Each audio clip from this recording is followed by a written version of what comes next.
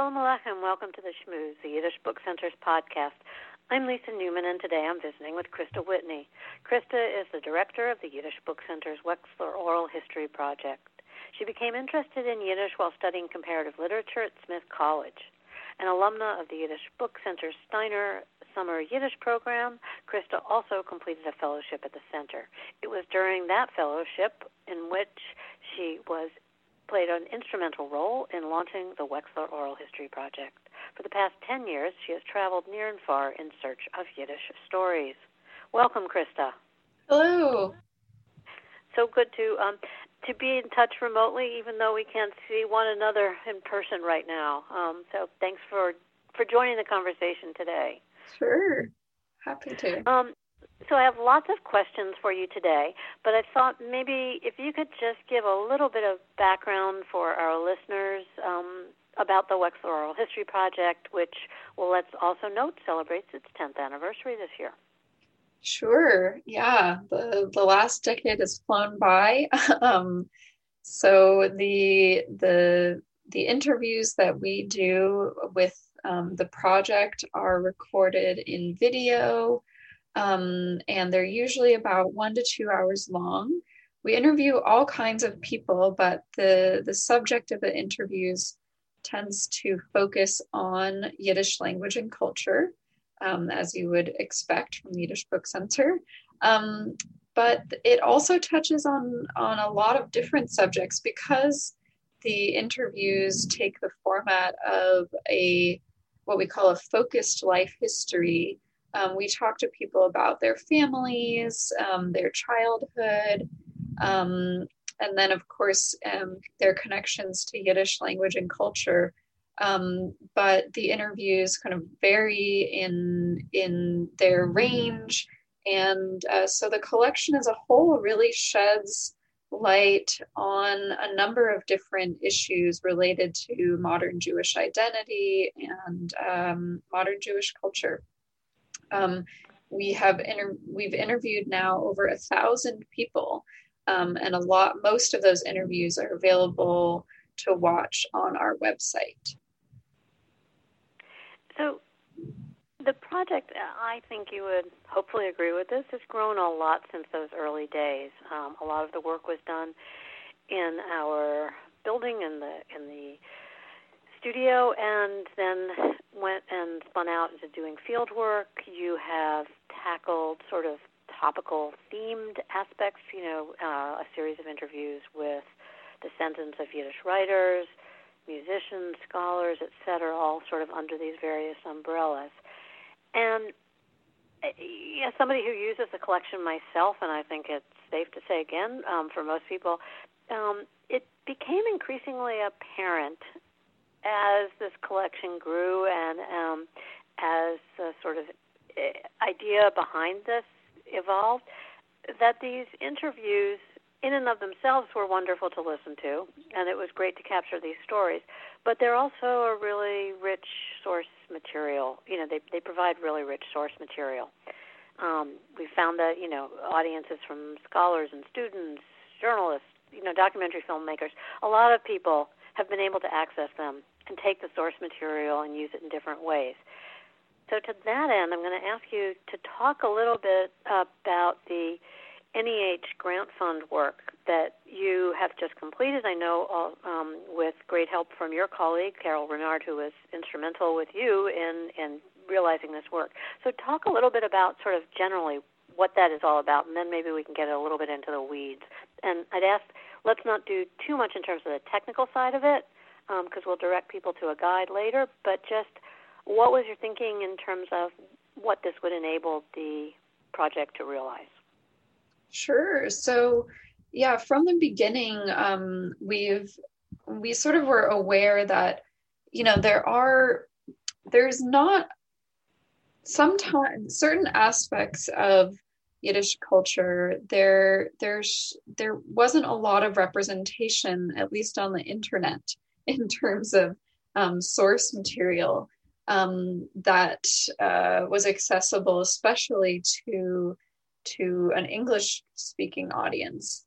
So from the beginning, we really wanted these interviews to be out there, to be searchable. And so that really, it was that line of thinking that led us to look for a way to enhance the access to the interviews themselves, and led us to apply to the grant from the NEH Division of Preservation and Access.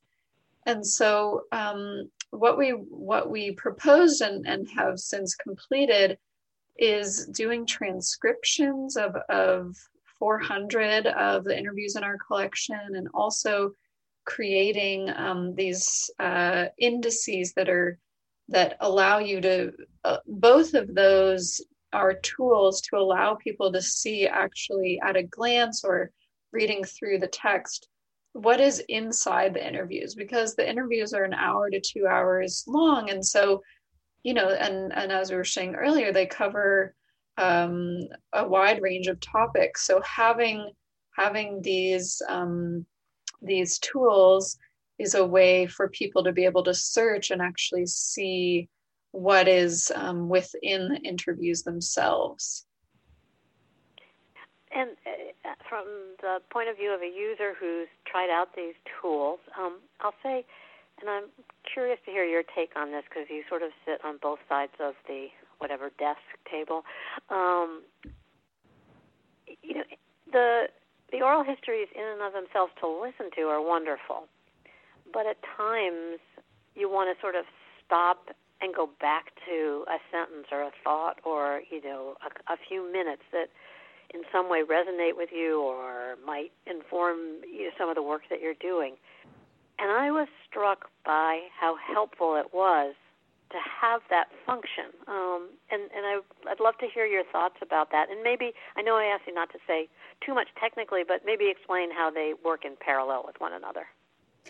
Sure. So now when you go to the website, if you find your way to an interview that looks like it's intriguing to you, either for personal connections or research connections, you can then, if we have a transcript or index for that interview, it will come up right there on the screen with a search box. So let's say, you were interested in, I don't know, the Yiddish theater on the Lower East Side, and you found your way to some of the interviews in our collection that touch on those topics.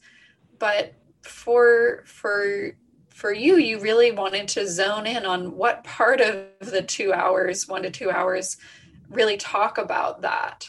Then you would be able to search, for Lower East Side or, theater, and it would pop right up either the section of the transcript or the index, what segment, exactly which minutes of the interview discuss those topics. So it really does sort of what you suggested. It allows you to zone in on the segments of an interview that might be of particular interest, without having to sit and madly type as somebody is speaking, which had been my experience prior to this. Yeah, it's great to have this. So there are 1,000 and growing oral histories at the moment, and this project allowed you and Carol to add this feature to 600 interviews? Yeah, so we had the funding to do 400 transcriptions of English language interviews. So those transcripts are now online, fully searchable for those interviews. And then we were also able to do 600 indexes, which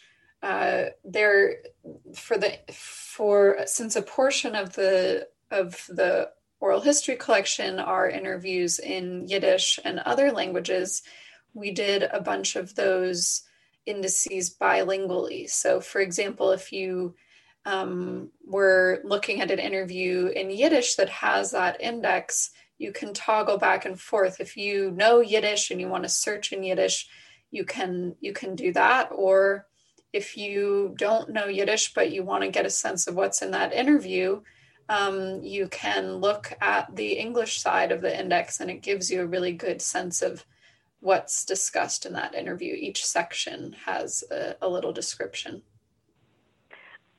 This is going to be, it could be a hard question for you to ask, but, and not to let anybody who was interviewed feel that they were slighted, but how did you and Carol go about identifying the first round of oral histories? And again, I'm not trying to slight anyone here, but just it'd be interesting to hear, because I could imagine it was a challenge.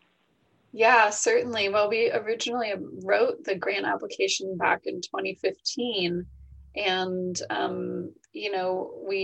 we wrote the application based on the size of the collection back then, and then we got the grant in 2017, so we had already grown as an archive. As a collection rather. And then, of course, we were doing more interviews as we went along these last 3.5 years. So it was hard to make those decisions. We tried to focus on interviews that we thought had, that would be of particular interest to researchers, but we also sort of more or less went chronologically. The more recent interviews, getting all this stuff out, getting the transcripts done and doing these indices is a bit of work. So we weren't able to do it for the interviews we had just recorded. So we have, and then there were, as with any collection like this, there are some interviews that have some restrictions on them, and so we skipped those, but we were, when it came down to it and we had to make difficult decisions, we tried to look at, which interviews have people been using, which ones do we think these tools in the first round would be the most helpful to the public and so forth, to researchers. Well, that also explains that I hadn't thought about the fact that it was 2015, and at the clip that you guys go down there with the interviews, it could grow pretty quickly. So, again, I mentioned that you and Carol worked on this project together, and you've certainly conducted the lion's share of interviews in this collection. Yeah, and well, it's been a whole team, all along. So you've mentioned Carol. I can just say that her role was as project coordinator for this grant. So she was the one coordinating then even bigger team of, transcriptionists that we worked with, interns and part-time staff who were doing all the editing of the transcripts, the syncing to time code, creating those indices, all the hundreds of hours of work that went into all of these cool new features. And I should mention too that our colleague Amber worked on the web development side. And if you go and look at the website, you'll see it's really cool how these features just fit right in. I know you worked on that too, Lisa, how to get these features to really be streamlined into the website. That was a fun and nice way to do it, and with CogApp. And I guess what I was also driving at is, just in terms of your having conducted so many of these interviews, that you have such a familiarity. I mean, I'll come to you, as other colleagues do all the time, to say, oh, gee, I'm looking for something about X, and you'll, send back 20 suggested related interviews or something. So in terms of them being able to see this project through, I wonder how you, and again, I refer to Carol because I know she was so intimately, involved in all aspects of this. Yeah, it was definitely a team effort on the part of everybody. But the two of you, did you find that through the transcriptions you were able to kind of relate to some of them or find aspects of them that you hadn't kind of gravitated towards when they were audio only? Oh yeah, that's a good question. Yeah, I think certainly, transcribing things is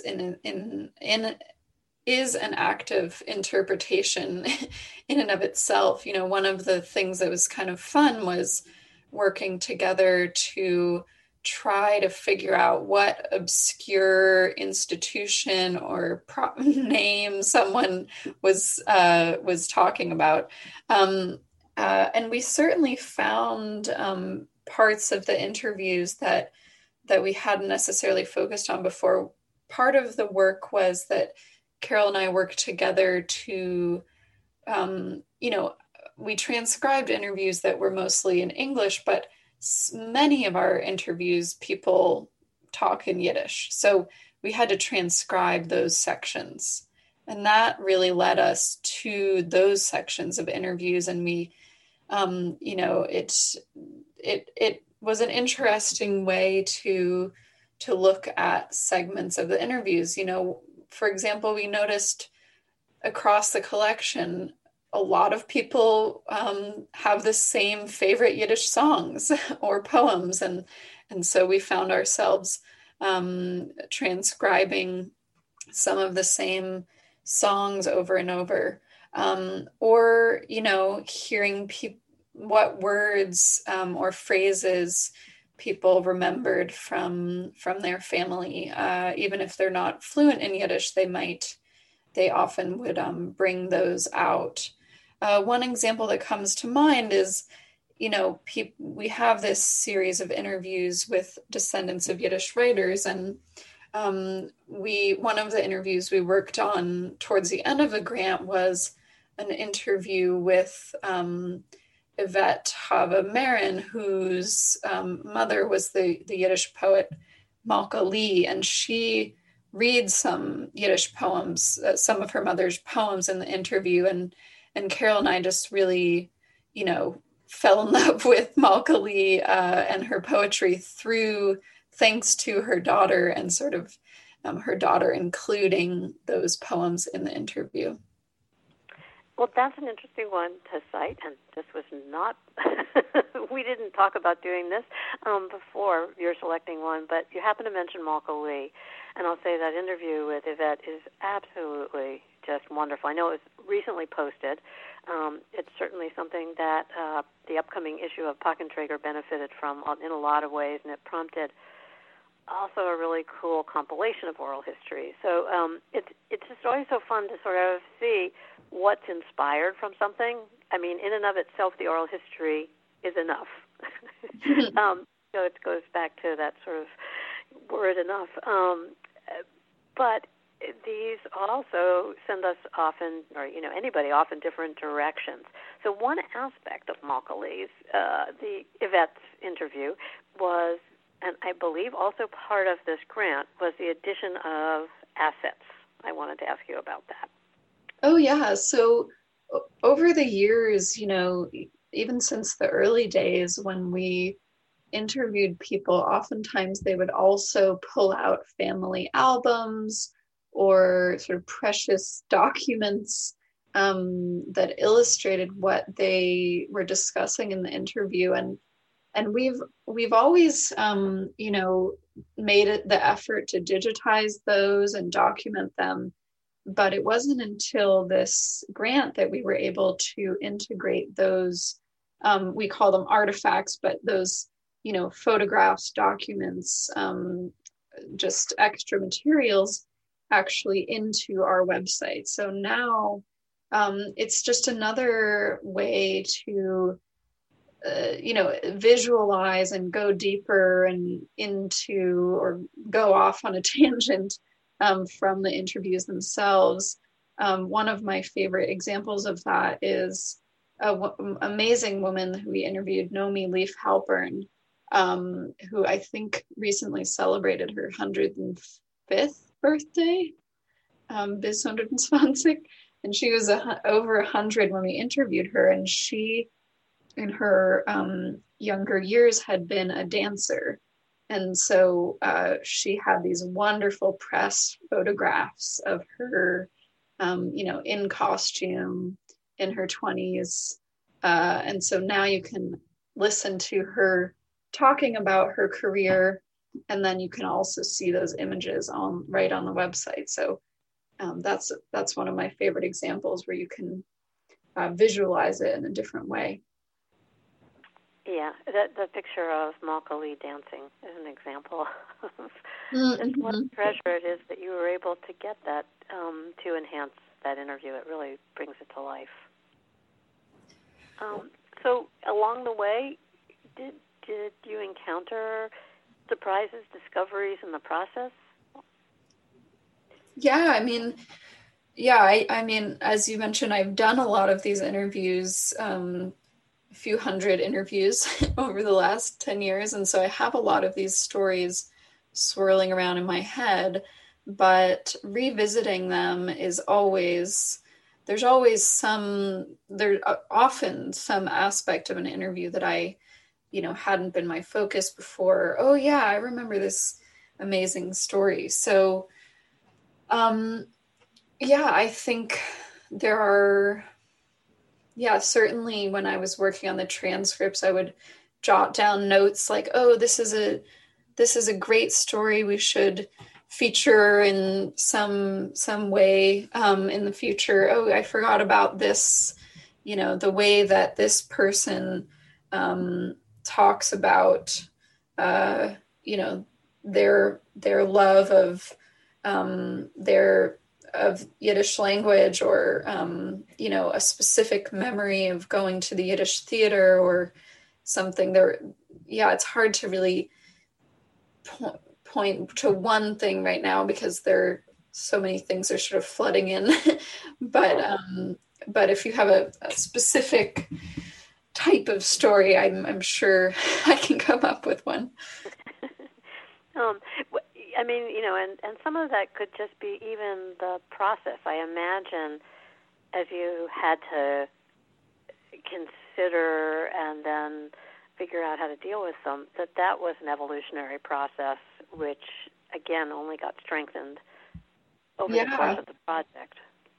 Yeah, I mean, one of the examples is that alongside the transcription and the work creating those indices, we were also collecting, names of people and, proper nouns, basically. And so we now have kind of like an encyclopedia or a reference on the back end of who's mentioned in all of these interviews. And that wasn't a surprising aspect of the work, just to see, wow, okay, these as a collection as a whole, really there are hundreds of organizations that are discussed, hundreds of authors and other figures from Yiddish culture that are mentioned. So that was an interesting way to sort of realize the breadth of the collection. And then also, I mean, for me, I love the details about the Yiddish language. And so when we did have to transcribe Yiddish in the transcriptions, we had to figure out how to, in a transcript, you're trying to really translate the person's voice to the page. And so we worked with Asya and our Yiddish language experts on staff to figure out, how to preserve the accent, when to use standard Yiddish and when to try to there's so many wonderful dialects and different accents in Yiddish. So that was really fun to try to translate that into the English alphabet on the page. And again, another maybe a consequence of this that you knew going into it, but the resulting sort of spreadsheet, and there was a great meeting where you got a lot of us to come down to the Sholem Aleichem classroom, and back in the days when we were together, and look at this incredible database, which, addresses an ongoing thing of variant spellings, the city names that are mentioned that, in 1930 it was this, and in 1940 it was that, and all of that. It really helps across the organization because there are things that come into play in many aspects of our work. And putting that together must have been something of a Herculean task. Yeah, really, Carol gets the credit for that. She's really great at organizing things, and she really mobilized the whole team that was working on all different aspects of the grant to contribute to that, to those lists, and then, worked with our other colleagues to figure out, okay, when you have, and I know you deal with this, Lisa, in terms of the magazine, when you have a Yiddish author who, Library of Congress spells their name one way, but YIVO spells it a different way, and, Harvard University spells it a third way. How do you figure out, which spelling we're going to use? So that whole decision tree is always frustrating and interesting to try to sort out. And it also reflects on the realities of the world that these writers and people come from. Eastern Europe, Yiddish was in a multilingual context. Yiddish language is written in the Hebrew characters. So anytime you're trying to render it into the Latin alphabet, do you use the Polish spelling? Do you use the English spelling? And when you have a certain sound in Yiddish, how do you render that in the Latin alphabet? It's I think kind of a fascinating representation of that, of where Yiddish is in the world historically and now. Yeah, as you're talking about it, and for our listeners who don't have to get into the weeds with it, it is a fascinating topic, and one that gets bounced around a lot between all of us in aspects of our work. But just even the work that you did geographically, if somebody mentioned something in 1939, what was the proper name of a town? And I don't know that, certainly when I came to the organization, I hadn't considered all of those tiny little details that are so important to the accuracy, and they tell a larger historical story. Yeah, definitely. So especially when you're talking about Central and Eastern Europe, oftentimes a town, never mind, what government was in charge at the time, but depending on the language, you might, the same place, even at the same time, may have been referred to differently in Yiddish and in Lithuanian and Russian and Polish, it really was, again, it sort of reflects that multicultural, multilingual reality that was Eastern Europe, Eastern and Central Europe in certainly the first half of the 20th century before the war. Well, I think that's a good way to sort of remind everybody that these new enhanced features are wonderful. The work that went into it is borne out in a lot of interesting ways that I think we've still, yet to discover. And it could be just down to the nuances of how do you deal with names and things like that. There's a lot to glean here. So before I let you go, I know I asked you to sort of hold back on a lot of technical stuff so that we didn't get dizzy. And it's easier to see visually, I think, on the website. So there are two opportunities I'd ask you to share. One is that you put together a web page so that it would navigate people through how to use this, and I'll ask you for the URL. And then this coming Sunday, you and Carol will be presenting a public program. So just share a little bit about that so listeners can find their way to both.